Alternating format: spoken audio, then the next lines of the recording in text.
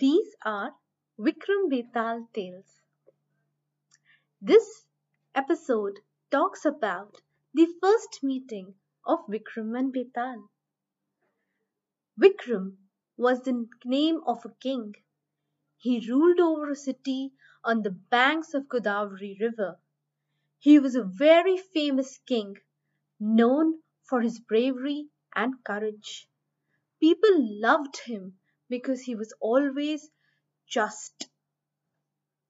One day a sage came to the court of King Vikram and gifted him a fruit. The king handed it over to his treasurer. Thereafter, the sage kept coming to the court daily to gift a fruit to the king. The king could not understand the reason behind his behavior, but still he did not try to find out the sage's intentions. However, one morning Vikram noticed a monkey sitting on the palace wall and gave the fruit to it.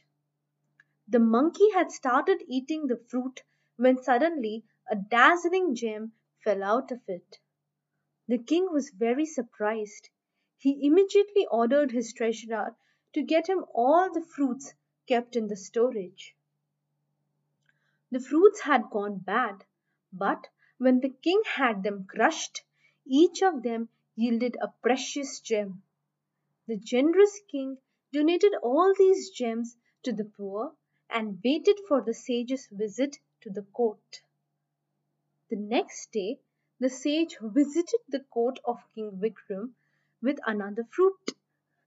Vikram welcomed the sage and asked him, "Your Holiness, can you please tell me why you have been giving me such precious gifts? Without good reason, I cannot accept any gifts from you." The sage replied, "I need the help of a brave man for a spiritual goal. Will you help me?" Vikram readily agreed to this. So the sage said, "O wise king, please come to the burial ground on the next moonless night. It is the distance of 20 miles from here. I will wait for you under a banyan tree." Vikram agreed to follow the instructions. On the said night, Vikram covered his head and body with black cloth so that he remains unnoticed and reached the appointed spot in the forest.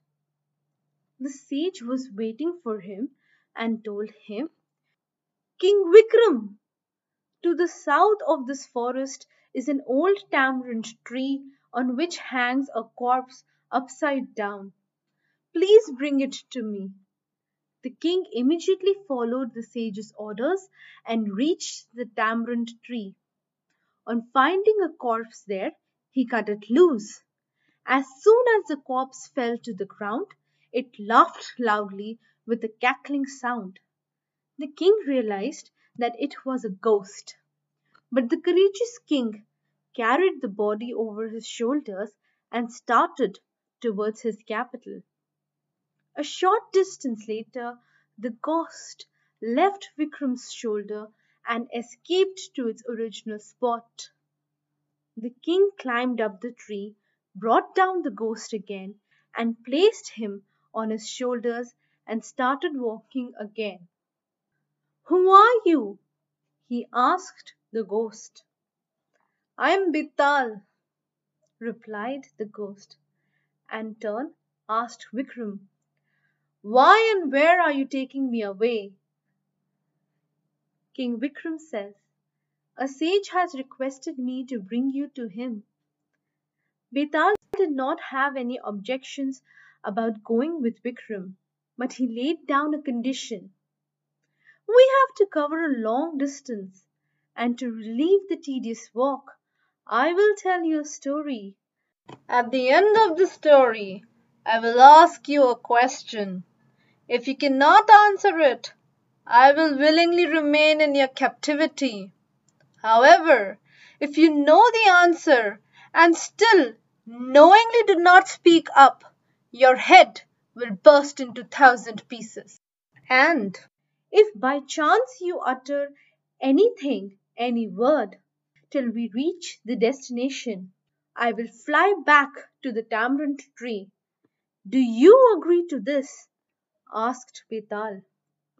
Vikram agreed to this and silently listened to Betal's story.